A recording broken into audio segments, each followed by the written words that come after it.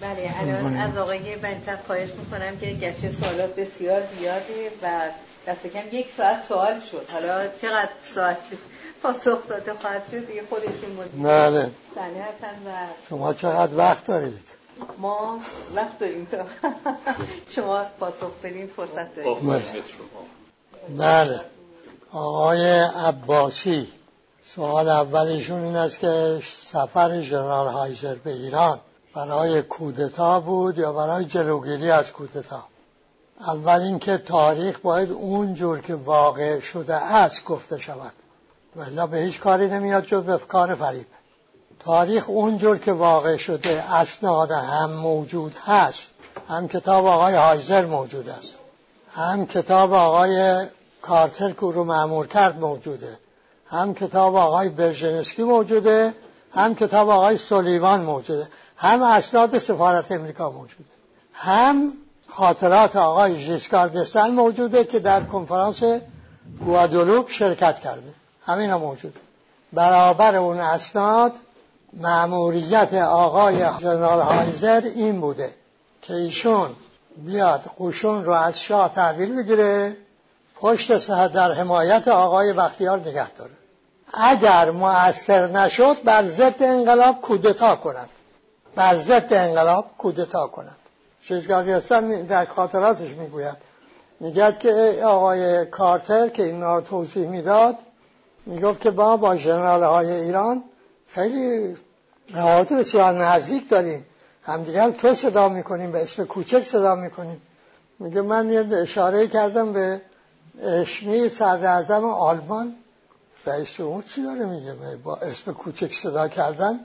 این از امکان حرف بزن، توانایی بگو که داره این کار رو میتونه بکنه یا نمیتونه بکنه. اینکه شما به اونا رو با اسم کوچک صدا میکنی کافیه که ما مطمئن بشویم که این آقای هایزر موفق میشود انقلاب ایران رو مهار کنه و که اگر نشد کودتا کند یا خیر. حتی سولیوان در خاطراتش میگوید که در اون شب 22 بهمن که اون مثلا کودتای شکست خورد، هنوز این هیئت مستشاری امریکا هم در محاصره است. ایشون به من از امریکا میگه بپرس ببین که از اون فرمانده مستشاران امریکا بپرس که هنوز امکان کودتای نظامی هست. میگه من یه چند تا فحش بود دادم، آقا ما اینو هر میخوایم به زحمت از اون تنگنا خارج کنیم، شما میگه امکان کودتا هست. اشتباه آقای کارتر این بود که یک ژنرال امریکایی رو مأمور کرده بود فرماندهان نظامی و ارتش ایران رو بر ضد مردم ایران به کار بیاندازه و اون فرماندهان و اون ارتش زیر بار این ننگ نرفت.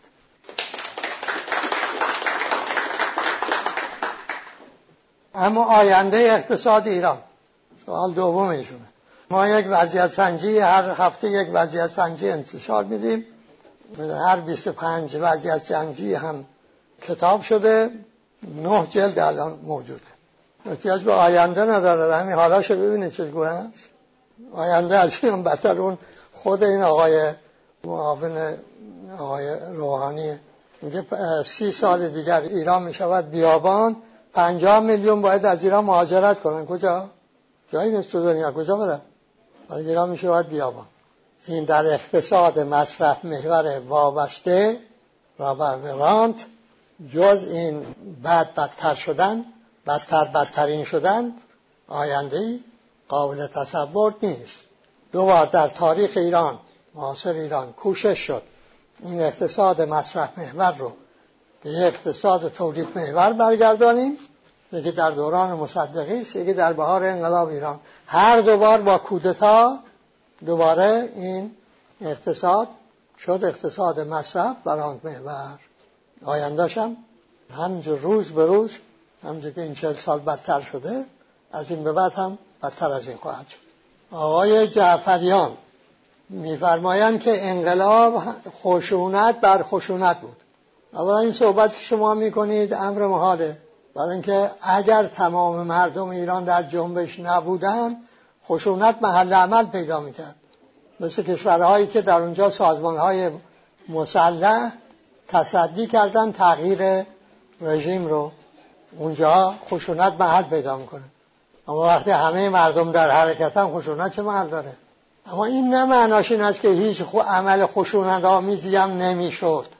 نه، چرا میشد، اما وجه غالب خشونت آمیز نبود، جنبش همگانی بود. اون گل برگلوله این صورت جلسه گفتگوهای سران ارتش که منتشر شده که میگن این گل‌ها که مردم به نظامی ها میدادن سبب شد که ارتش مثل برف آب شد. و این که بعد انقلاب خشونت در کار آمد دقیقاً همین توضیحی است که من دادم دیگه. همین الان همین موضوع بحث من بود. با سازی استبداد ایجاب میکرد که انقلابی که گل رو بر گلوله پیروز کرده بود بعدش این خشونت بشود روش، شعار و ارزش. اعدام باید گردد، اینا مربوط بعد انقلابه، بعضی که رژیم شاه ساقط شد. متاسفم که اون زمان من هر شهری میرفتم برای سخنرانی میکنم یک خروار سوالات میآمد. عمومی ترینش این بود که شما چرا با اعدام ها مخالفید؟ همون وقت گفتم آقا این اعدام ها رو با بدترین ها شروع میکنن، با بهترین ها ادامه میدن. علاوه بر این که من با اصل اعدام هم مخالفم. متاسفم که اینطور شد. اون چی بعد شد رو به حساب قبل نباید گذاشت. قبل بعد خوب نبود که ما اینجا نبودیم، که تو ایران بودیم. الان جشن شادی میگرفتیم برای رشد و پیشرفتی که در استقلال و آزادی داشتیم. و اما این که میگویم که آقای بنیصدر پرهیز دارد از گفتگو و این پرهیز ایشون تناقض داره با اون چی که در دوران انقلاب شده که گفتگو می شده، مذاکره می شده. یه قسمتی که ما اینجا هستیم نتیجه اون گفتگوهای گنده ها. گفتگو داریم این که بروند مثلا یک مقامی، هنوز که انقلاب شده حکومت جدیدم قرار تشکیل بشود، یک نفر نماینده از این برود به سفارت امریکا اطمینان بدهد که بنیصدر در این حکومت مقامی نخواهد داشت. ایشون در فرانسه برای فعالیت‌های فکری انتلکتولیش بهتر اونجا و این برود اونجا بازش میگردونیم اونجا. اینا مذاکره است. از این بفرمایید نه من موافق نیستم. یاد اون بدتر از این قرارداد اتحاد چکمه و نعلین، توافق برای رژیم باثبات با اتحاد ارتش و روحانیت. اینا که اون چیزاییست که من باهاش موافق نیستم. یه روز قبل از این انتخابات دور دوم ریاست جمهوری آقای روحانی شد رئیس جمهور، از سفارت امریکا به من زنگ زدن که شما خانم تد به شما نامه نوشته دریافت کردید؟ گفتم نه نکردم. خب موضوع نامه برای چی؟ ایشون نامه نوشته چی میخواسته؟ گفت ایشون میخواسته بیاد راجع به انتخابات ریاست جمهوری در ایران با شما صحبت کنه. گفتم شما این امریکایی‌ها الان خودتون تو امریکا میگید روسا تو انتخابات امریکا دخالت کردن از راه کامپیوتر و بازی‌های این فنی و غیر فنی و فیک نیوز و پیش نیوز و حالا به خودتون اجازه میدید در امری که اصلا به شما مربوطی نیست مداخله کنید؟ انتخابات ریاست جمهوری ایران به شما چه مربوطه؟ این گونه مذاکره ها رو اصلا موافق نیستم. حالا آقای اسدی میگه که آقای رضای پهلوی اینجا نیستن، اما خود نوارش که موجوده که جلو ایشون گرفته این بلنگو رو جلو دهن آقای مکی. از ایشون میپرسد در ایران در یک وضعیت دیگری با سپاه چه باید کرد؟ به نظر شما این سوال از یه آدم ایرانی برازنده است؟ به سناتور امریکایی چه مربوطه که ما با سپاه چه خواهیم کرد؟ میپذیره امریکا که ما بریم از امریکا بپرسیم آقای ایالات متحده شما این 800 تا پایگاهی که تو دنیا دارید اینا برای چی دارید؟ باید حق ماستا بیرون امریکاست. ما حق داریم بگیم که آقا شما چه حق دارید دور ایران پایگاه ایجاد کردید؟ اما میپذیره امریکایی ما بریم تو به سناتور امریکایی بگیم آقا شما چرا این کار میکنید؟ حالا که بیاد به داخله ما بگه که از حالا هیچی نشده از او کسب تکلیف میکنه. مذاکره است، کسب تکلیفه. این که آقای خمینی پیام بدهد به آقای کارتر ما بیاییم برای شما بهتر است، این اسمش مذاکره نیست. این که برود سر گروگانگیری ها باز ریگان و بوش معامله محرمانه کنن، این نمیگن مذاکره.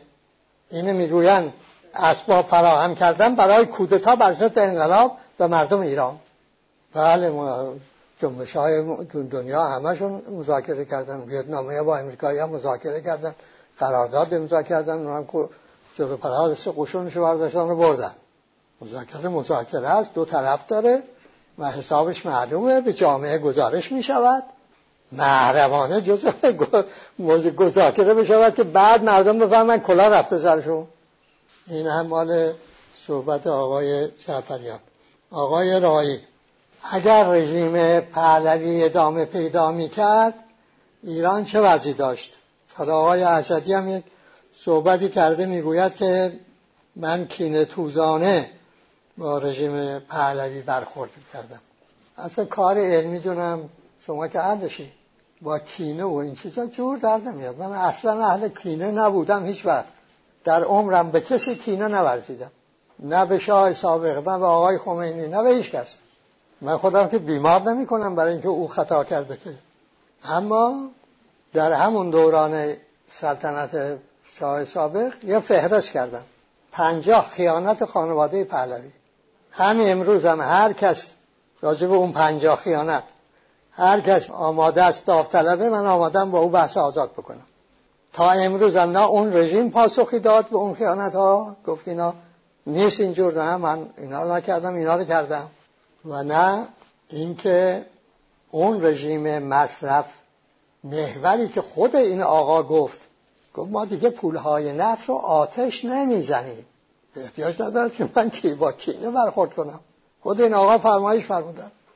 یک دفعه در اون جلسه سازمان برنامه حاضر شد، آقایی که در این نفت و سلطه اینا رو آوردم، تمام اون جداول رو. بنابر اون جداول قرار بود منابع شناخته شده اون زمان ها نفت در 1995 پایان بپذیرد و صدور نفت برسه روزی 8 میلیون مشک در روز. حالا او در اون جلسه گفت خب این نفتم تمام میشه، بعد چی؟ شاه به اونا میگه بعد چی؟ حالا حرفای اینا همه یه طرف، حرفای آقای سلیوان رو بشنوید، ایشون تو کتابش میگه من که آمدم ایران و از بخش اقتصادی خواستم مطالعه در وضعیت اقتصادی ایران انجام بدهد و اون مطالعه رو دیدم که وضع بسیار خراب است. وزرای اقتصاد حکومت رو دعوت کردم به شام، در حضور اونها بحث طرح کردم که وضع اقتصاد اینجوری از دست رفته، شما اقتصاد نداری. رو همه میگفتن نه خیر، وضعیت اقتصادی خیلی عالی و رشد اقتصادی چنین است و چنان است و، ولی بلند که میشدم بروند من یکی اینا رو بدرقه میکردم، تنها که میشدن با من میگفتن بدتر از این است که شما گفتید، ولی ما روبروی هم جرئت نمی کنیم، برای اینکه میرم به اعلیحضرت گزارش میدم، پدر مادر میاد، ولی شما میتونید برید بهشون بگید که وضعیت اقتصاد خرابه. این وضعیت مردم ایران که دیوانه که نبودن، که گفتن اون مدار بسته بود، رها کنن خودشونو کردن. جای تأسف داره که ما نتوانستیم اون مدار باز نگه داریم، اما این دلیل نمیشود که اون مدار بسته بود. که پس وضع اقتصاد ایران آقای رایی اون رژیم میماند همین آش بوده همین کاسه. وقتی ما به تصدی رسیدیم من مسئول شدم و از صورت وضعیت از بانک های ایران خواستم، حتی بانک ملی ورشکسته بود، این بازسازی بانک رو من کردم و همکاران من. حالا همین آقایان یادشون رفته از اصل طلایی و من ترقی هم صحبت می‌فرمایند. بعد که ببینید حقوق وقتی که ذاتی حیات نه حقوق موضوعه، اونا حساب البته دارن. اگر انسان ها بهش عمل بکنن خب مدار بازه، انقلاب ممکن نیست، رشد هم ممکن است. ولی انقلاب بی‌محل دیگه، برای چه انقلاب کنن؟ مدار بازه، اما شرطش اینه که بهش عمل بکنن و هرچه الگوهای عمل به این حقوق بیشتر، امکان این که جامعه به اون الگوها تأسی کنه و به حقوق عمل کنه و از پایین خود رو تغییر بدهد بیشتر می شود. اگر این جامعه نتوانه خود رو از پایین تغییر بدهد، من به شما به زرس قاطع میگویم 10 تا انقلاب دیگر هم بکنید دوباره استبداد بازسازی خواهد شد. وقتی قدرت رابطه ها رو تنظیم میکنه و سر جاشه، شما چجوری موقع تحول بکنید؟ و اما اگر اون پایه، بهش میگن جامعه مدنی 2 تا تعریف داره، یکی نهادها رو میگن، انستیتوشن ها رو، یکی جمهور مردم رو. حتی یک اقلیتی از این جمهور مردم اگر رابطه ها رو بین خودشون با حقوق تنظیم بکنن، اینا میتوانن بازسازی استبداد رو جلوگیری کنن. جامعه سیاسی معمولا میگوین، در جامعه شناسی میگوین دولت داریم، جامعه سیاسی یعنی احزاب سیاسی، اینا سازمان های سیاسی داریم، جامعه مدنی داریم. اگه جامعه سیاسی از جامعه مدنی بیرون رفت تو اطاع دولت، میشه استبداد. اگر جامعه مدنی توانست سازمان‌های سیاسی در خود نگه داره، نگذاره اینا از خود بیگانه بشوند در ابزار قدرت دولت، دموکراسی برقرار میشود. بنابراین یه رابطه مستقیم است که ما در قانون اساسی که تهیه میکنیم و پیش بینی میکنیم، پیشنهاد میکنیم، به نقش جامعه مدنی و حقوق جامعه مدنی هم پرداختیم تا این توانا باشد برای اینکه سازمان‌های سیاسی رو در خود نگه بدار. خانم وفا، یک جمع‌بندی، حالا برای وقت پیدا کردم برمیگردم اون جمع‌بندی شما رو باز می‌پردازم. وقتی میگه من به ماندلا به اون مناسبت او آزادیشون بوده در گذشتشون، گفتم به این که تخریب و خشونت وقتی مرگ آور شد، خب اینه که الان امشب هم همین توضیح دادم، انقلاب ناگزیر میشه، یا باید تن به مرگ داد یا باید انقلاب کرد و خشونت و تخریب پایان داد. هر انقلابی، حتی انقلابی که خشونت آمیز است، اینا در واقع تخریب نیروهای محرکه رو کاهش میدن و میزان خشونت رو در رابطه ها پایین میارن. در دراز مدت باید نگاه بکنید. میخوای شما انقلاب فرانسه رو بگیری رو با سالهای اولش، خب از بعضی مال ما میشود که پیش هنوز بهتره و اینا پیش میاد. خشونت ها بهتر میشد که نیاد، میشد کاری کرد، جبری نیست، میشود کرد که نیاد، ولی پیش میاد. در دراز مدت باید نگاه کرد. انقلاب به ضرورت کاهش دهنده میزان خشونت، سنگینی اون فشار خشونت رو در جامعه کاهش میده. جامعه احساس آسایش میکنه، راحتی میکنه، به عنوان انسان مبتکر و خلاق به خودش نقش میده. خب اگر رهبری اگر اون پایین کارش درست انجام داد، ما تمام تلاش باید بگذاریم به این پایین جامعه ایرانی. ما آدم‌هایی بودیم که اون 20 اصل رو پیشنهاد کردیم، الان امشب گفتم اینا همشو خود مردم میتونستن به کار ببرن. هیچ کدوم چیزایی نبود که از بالا به کار بردنی باشه. نخستین دفاتر هماهنگی در این جامعه به طور خودانگیخته به وجود آمد که من رئیس که میخواستم نامزد رئیس جمهور بودم، سر سوزن نقشی در اون نداشتم و هیچ کس هم نگفتم این کار رو بکن. این تحول از پایین بود. این رو باید پی بگیریم. اون جامعه باید جامعه حقوقمند بشود تا اونایی که تصدی امر حکومت رو میکنند اینها نتوانند فرشتگانی نباشند که بتوانند دیو و شیطان بشوند. وگرنه اگر اون مدار بسته باشه فرشته میشود دیو، چه بخواهی شما چه نخواهی شما. اگر نخواست بشه ترک میشود که الان من نشستم در حضور شما. اون رو باید مراقبت محکم باید به اون خط رو ادامه داد. جامعه ایرانی باید خود رو مسئول بشناسد، مسئول سرنوشت خود. باید پایان داد به این تبلیغ دروغ که شما مردم هیچ نقشی ندارید، آلت فعل این نخبه ها هستید.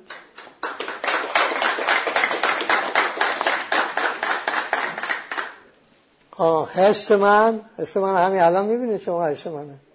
فکر کنید که بعد 14 سال 15 سال بود 14 سال بود در حالت تبعید در خارج برگردی به وطن، ببینی یک دریای بی پایان، انسان همه جوان، شاد، پر از امید، پر از نشاط، پر از اعتماد. در بهشت زهرا من تو با ماشینایی که تقسیم شده بود من افتادم با این خبرنگارای خارجی، با اونا رفتیم به بهشت زهرا. اونجا اون ماشینم گم شد. وقتی میخواستم بیام به شهر هیچ دیگه وسیله‌ای نبودن. چند جوان منو شناختن، گفتن که بنیصدر بفرمایید ما شما رو ببریم شهر برسونیم. من حتی شک به خودم راه به من نیافت که نکنه اینا باید ماموران سواد باشن و سر به نیست بکنن. همچه قیافه های با اعتمادی شادی سوار شدم اونها اومدم شهر. این حالت داشتم. هر لحظهش به یه عمر میارزید. اونایی که اون لحظه ها رو دیدن میدانن من چی میگم. حیف که اون کاری که نباید بکردن کردن با این انقلاب. آقای اکبرزاده مردم ایران چطور شد پشت سر خمینی جمع شدن؟ خلا رو یه چیزی پر میکنه، غالبا هم زور پر میکنه، یعنی همیشه زور پر میکنه. خلا در جامعه رو زور پر میکنه. خب حالا اون آدمایی که اون وقت داخل ایران بودن تماما روی سند، اگر کسی هست که از اونا میگوید که فکر میکرده که این بیرون اون مدار رژیم شاه و مدار سلطه امریکا بیرونی اصلا شدنیه، تحولی شدنیه، به طوری که ایران از سلطه استبداد شاه برهد، از سلطه امریکا هم برهد. اون بوده در ایران عمل کرده و مردم به او اقبال نکردن، او حق داره بیا مطالبه کنه. کیه اون؟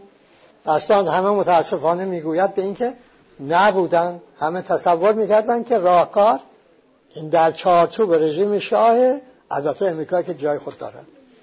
یک نفر که به خارج آمد، آقای دکتر سنجابی و چند نفر دیگر فروهر و اینا جرأت کردن که فکر کنن که بعد شاه هم ممکنه ببینه ایران به خود، پس یه فکری هم برای اون بکن. چه برای سر اون آوردن؟ این خلاه چونو. اگر نبود که خب حتی من در سال 53 یا 54 یا این وقتا، در حال چند سال قبل از انقلاب، یک نامه نوشتم به سران جبهه ملی که آقا شما اقلن ماهی اگر هفته یک دفعه با هم نهار نمیخورید، 2 هفته یک دفعه نهار با هم بخورید که مردم فکر کنن شما وجود دارید. متاسفم که نه، این هم حاصل نشد. آمدن به خارج، قرار شد یه اعلامیه مشترک آقایان مهندس بازرگان و دکتر سنجابی امضا کنن. صبح رفتم من آقای دکتر مهندس بازرگان رو ببرم به محل کنفرانس. آقای بهشتی به من گفت ایشون رفتن تهران. آقا ایشون قرار بود امروز تو کنگ، گفتن نخیر، رفتن تهران. و بدانید آقای بنیصدر، آب ما با آقای سنجابی از یک جو نمیرود. حالا توی یادداشت‌های آقای امینی که خوندم دیدم که همین آقای بهشتی هم با ایشون رفاقت داشته در اون روزها. وقتی اون امینی می‌خواسته بیا به خارج، این به امینی میگفته نه هنوز 2 هفته شما به وجودتون اینجا نیازه، تشریف نبرید، زود تشریف میبرید. همین آقای خامنه‌ای میگه این رفت آمد داشته با اون. بعد اینجوری شد که اونجور شد. توضیح روشنه؟ خب عرض کنم به شما کتاب اقتصاد اسلامی من ننوشتم، کتاب اقتصاد توحیدی نوشتم. حالا دیدم که این آقای قوچانی نامی تو ایران گفته که من کمونیست چی بودم؟ پنهان. کمونیست پنهان بودم. اقتصاد توحیدی خیلی این پهلویچی ها هم دست می اندازن، میگن بنیصدر اقتصاد توحیدی نوشته. خیال میکنن چون توحید اصل اول اسلام است، اقتصاد توحیدی هم باید به قول شما اقتصاد اسلامی باشه. نه، اقتصاد توحیدی یعنی به جایی که تضادهای اجتماعی مبنا قرار بدیم برای سیاست گذاری اقتصادی، تضاد زدایی و توحید اجتماعی رو مبنا قرار بدیم. اساسش اینه. حالا بعد طبیعی است که اونجا برای موارد استثمار که ممنوع هست بله به قرآن مراجعه شده. ویتفوگل که کتاب استبداد آسیایی نوشته 16 مورد استثمار نوشته که قشرهای مسلط اکثریت بزرگ رو با اون 16 شیوه استثمار میکنن. در این قانون اساسی جدید که به مردم ایران پیشنهاد میخواهیم بکنیم ما این شناسایی ها را ادامه دادیم، رسوندیم به 55 مورد. 55 شیوه استثمار به کار می رود. بلا بی خود 26 نفر ثروتشون اندازه نصف دنیا نمی شود. خب عرض کنم به شما عضو دانشجویان اسلامی هم من هیچ وقت نبودم.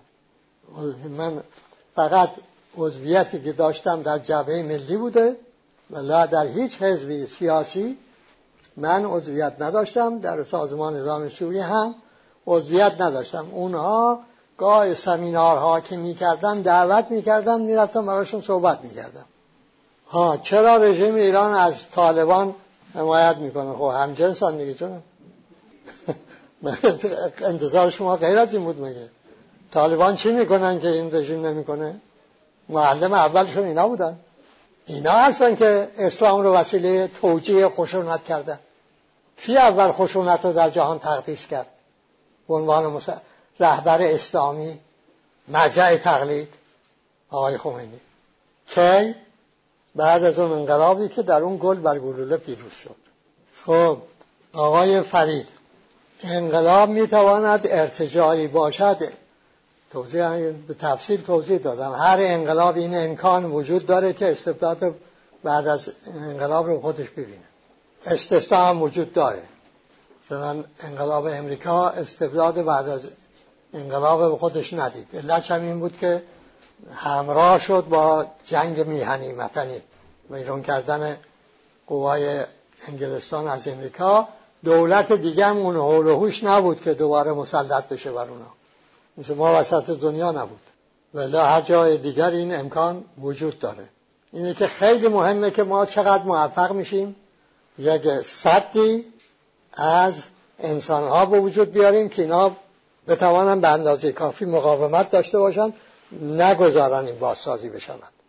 من وقتی نامزد ریاست جمهوری شدم و در جمع دوستان خیلی با این مثلا پرهیز داشتم از نامزد شدن، برای که گفتم این مهلکه است، ریاست جمهوری تو کار نیست، شما من میگی برو تو مهلکه.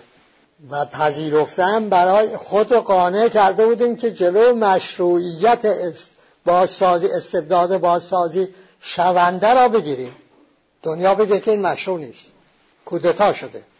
بیشتر از این به خودمون امکان نمیدادیم. اما الان به شما میگم با اینکه گروگانگیری هم شده بودا، اما اگر این جنگ تجاوز صدام به ایران نبود و ما مجبور نمی شدیم که از وطن دفاع کنیم و پشت جبهه به صلاح خلأ ایجاد بشود که آقایان پر کنن، احتمال این که بتوانیم با موفقیت مانع بازسازی استبداد بشویم وجود داشت.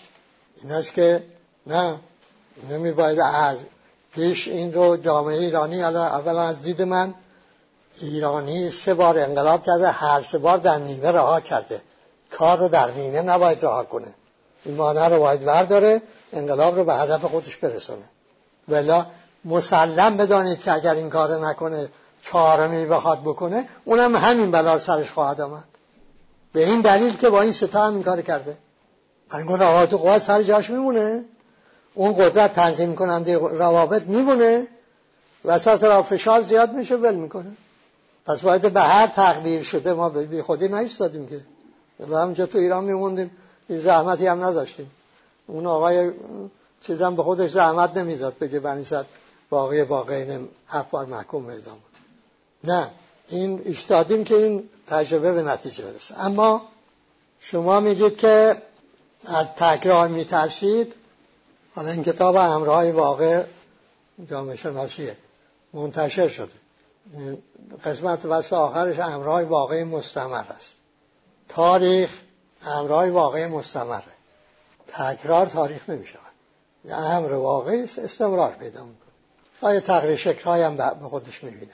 اگر جهت تحول از استبداد به دموکراسی باشه، اون امرهای به تدریج که این ادامه پیدا میکنه تغییراتی درش رخ میده تا در یه جا مثلا اهل دیالکتیک که من موافقش نیستم، تغییرات کمی تبدیل میشه به تغییرات کیفی، چنانکه میدانید آقای ندید، و میشه استبداد، میشه دموکراسی.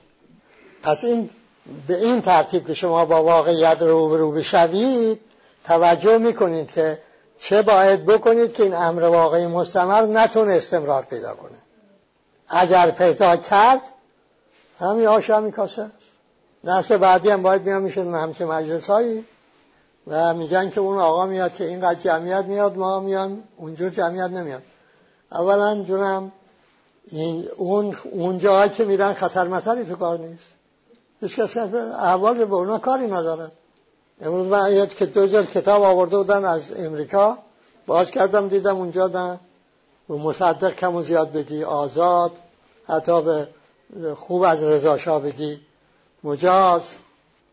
نه خیر، از ایران چاپ شده بود که از امریکا برای من آورده بودن. البته برای کسی دیگه آورده، من امانت دارم با این کس برسونم.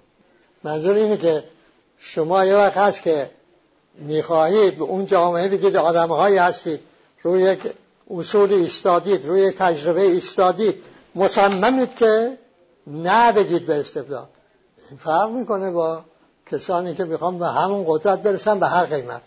خب و برای اینکه این امر واقع استمرار پیدا نکند، این شما باید مخاطبش مردم ایران باشید. الان 40 سال دیگه ببینید چند گروه از گروه های سیاسی هستن که مخاطبشون مردمه.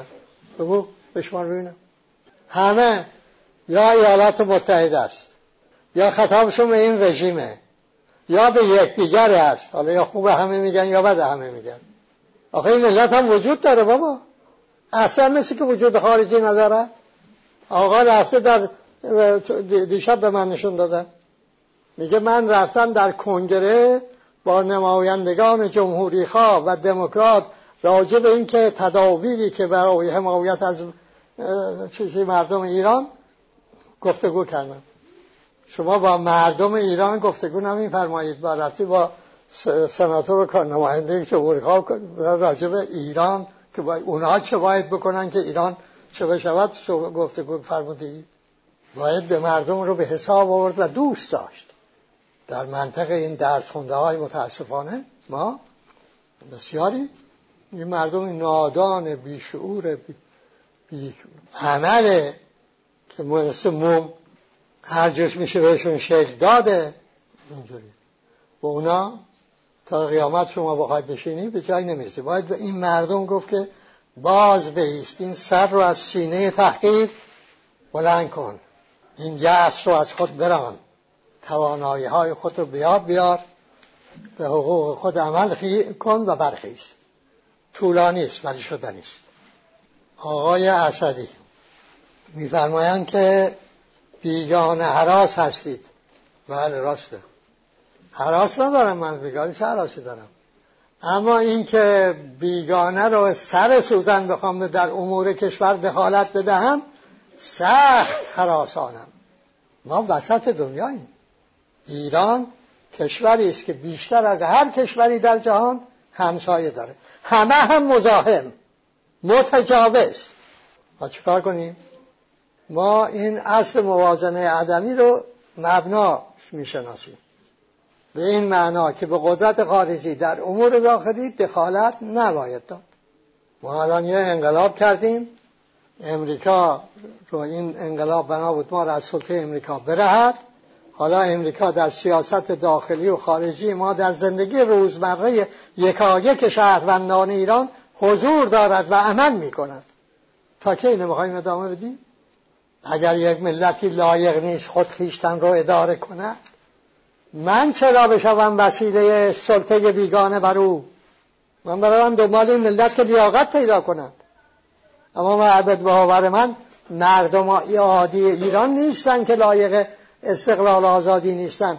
این بخشی از این نخبه سرسپرده ایرانی است، الا لله باید از بیگانه خودشو آویزان کنه؟ نمیتونه. خب این آقا گفتن نرو این بغداد، میری میشی بچه المصالحه.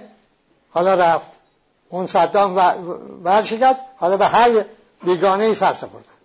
ما باید نسبت به استقلال حساسیت رو 100% بکنیم و الا به زرس قاطع میگویم حیات ملی ایران در خطر است. خب شما میگید که من میگم خمینی دروغ گفته، ولی نه دروغ نگفته.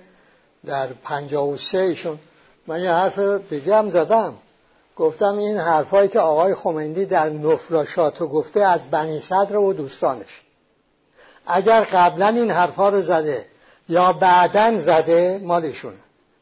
دعوی من اینه ایشون قبل از اینکه تشریف بیاره اینجا کتاب ولایت فقیه نوشته بود، آمد اینجا 19 مسئله با 19 راهکار نوشتم دادم به ایشون، گفتم این 19 مسئله رو مطبوعات دنیا طرح میکنن، روزانه هم طرح میکنن، جواب شما صحیح بدی به ایران میری، ندی جز این خارج نشین ها میمانی، تکلیف تو رو معین کن.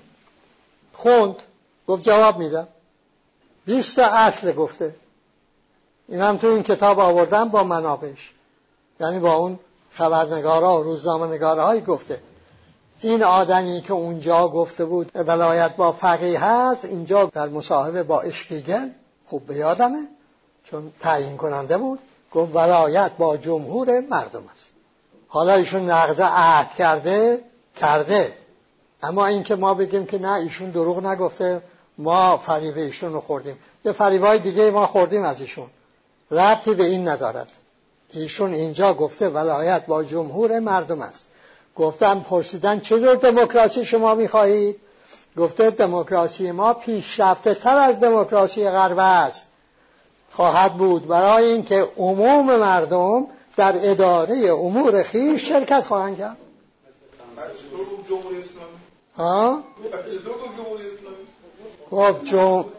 گفتن همین مراد شما از جمهوری اسلامی چیست؟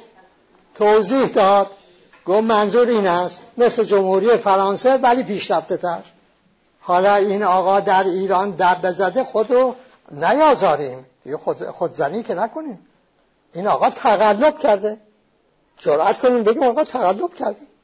شما به ملتی در برابر دنیا تعهد سپردی، نقض کردی این تعهد رو. خب اگر ایشون نگفته او پیشنویس چجوری تهیه شد؟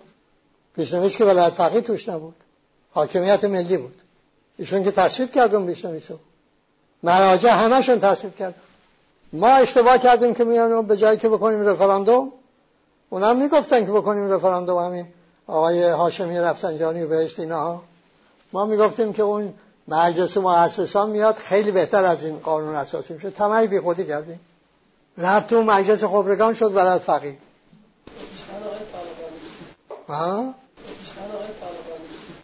مجلس خبرگان ولی ایشون پیشنهاد کرد. حالا اینکه آقای رضای پهلوی و پادشاهی طلبان و عقاید مختلف و اینها در ایران آینده چه نقشی و چه محلی دارن، اون که قیم اون ایران آینده که من نیستم که اینجا که به شما بگویم که من میگویم اینجور بشود اونجور نشود. از دیدگاه منی میپرسید، من قائل به آزادی بیان هستم اگر این آزادی بیان ناسزا و فحش باشد و دروغ. بنابراین هر طرز فکری حق دارد در جامعه حضور داشته باشه، حتی شیطان پرست. این که از دید من اینجوره. امیدوارم جامعه ایران هم بپذیره این رو، اگر میخواهد که یک جامعه رشیدی باشه، حقوقمندی باشه. منتها اونجا جریان آزاد اطلاعات، اندیشه ها باید کامل برقرار باشه، دروغ از راست تشخیص داده بشه، سخن صحیح از غیر صحیح باز شناخته بشود. بنابراین اطمینان داشته باشید که من اصلا و ابدا با اینکه طرز فکری شیوه سیاسی خاصی اینکه بگم موافقم نیستم که کی باشه کی نباشه، هم میتونم باشم. منظورم در مبارزه بود جناب بنی‌صدر. نه در ایران آزاد. در مبارزه ببینم یه وقت همکاریه، یه وقت این است که هر کس هر کار میخواد بکند. همکاری من با وابسته نمی کنم، روشن. اما اون که از من نمیپرسه که بکن، اجازه که از من نمیگیره که خودش هر کار داره میکنه دیگه. الان هم دارم میکنم. من برای قدرت خارجی سر سوزن نقشی در تحول ایران قائل نیستم. این نظر منه. پس با وابسته به قدرت خارجی همکاری نمی کنم.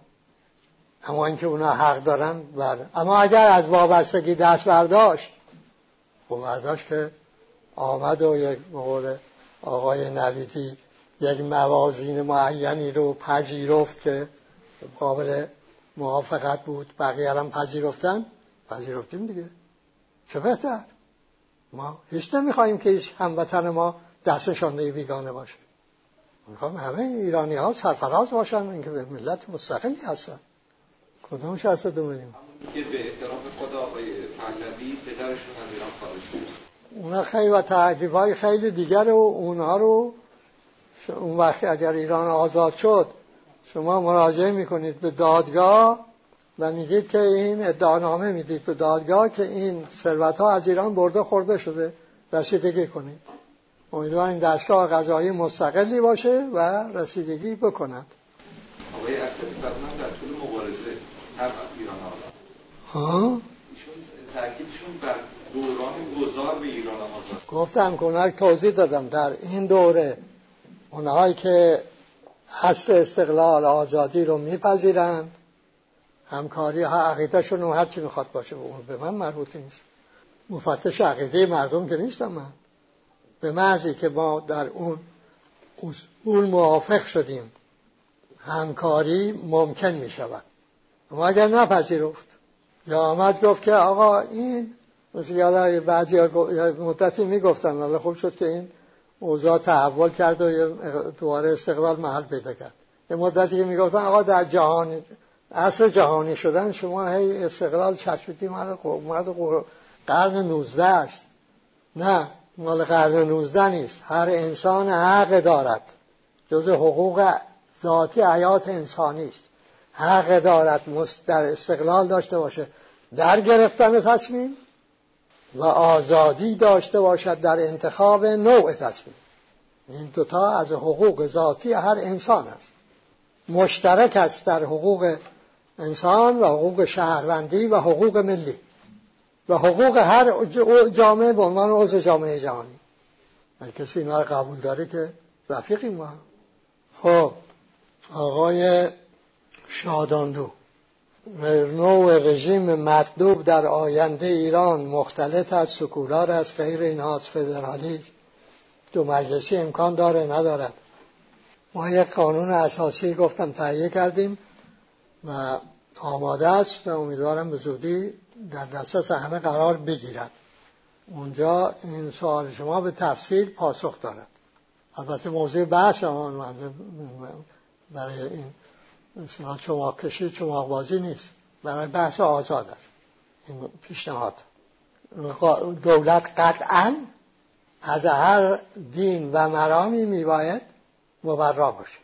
هر دین و مرامی هم میباید از دولت مبرا باشد، چون این دولت ها هستن که قدرتاً اینها را از خود بیگانه میکنن. دین و مرام مال انسان است، از حقوق انسان است و از حقوق شهروندی اوست.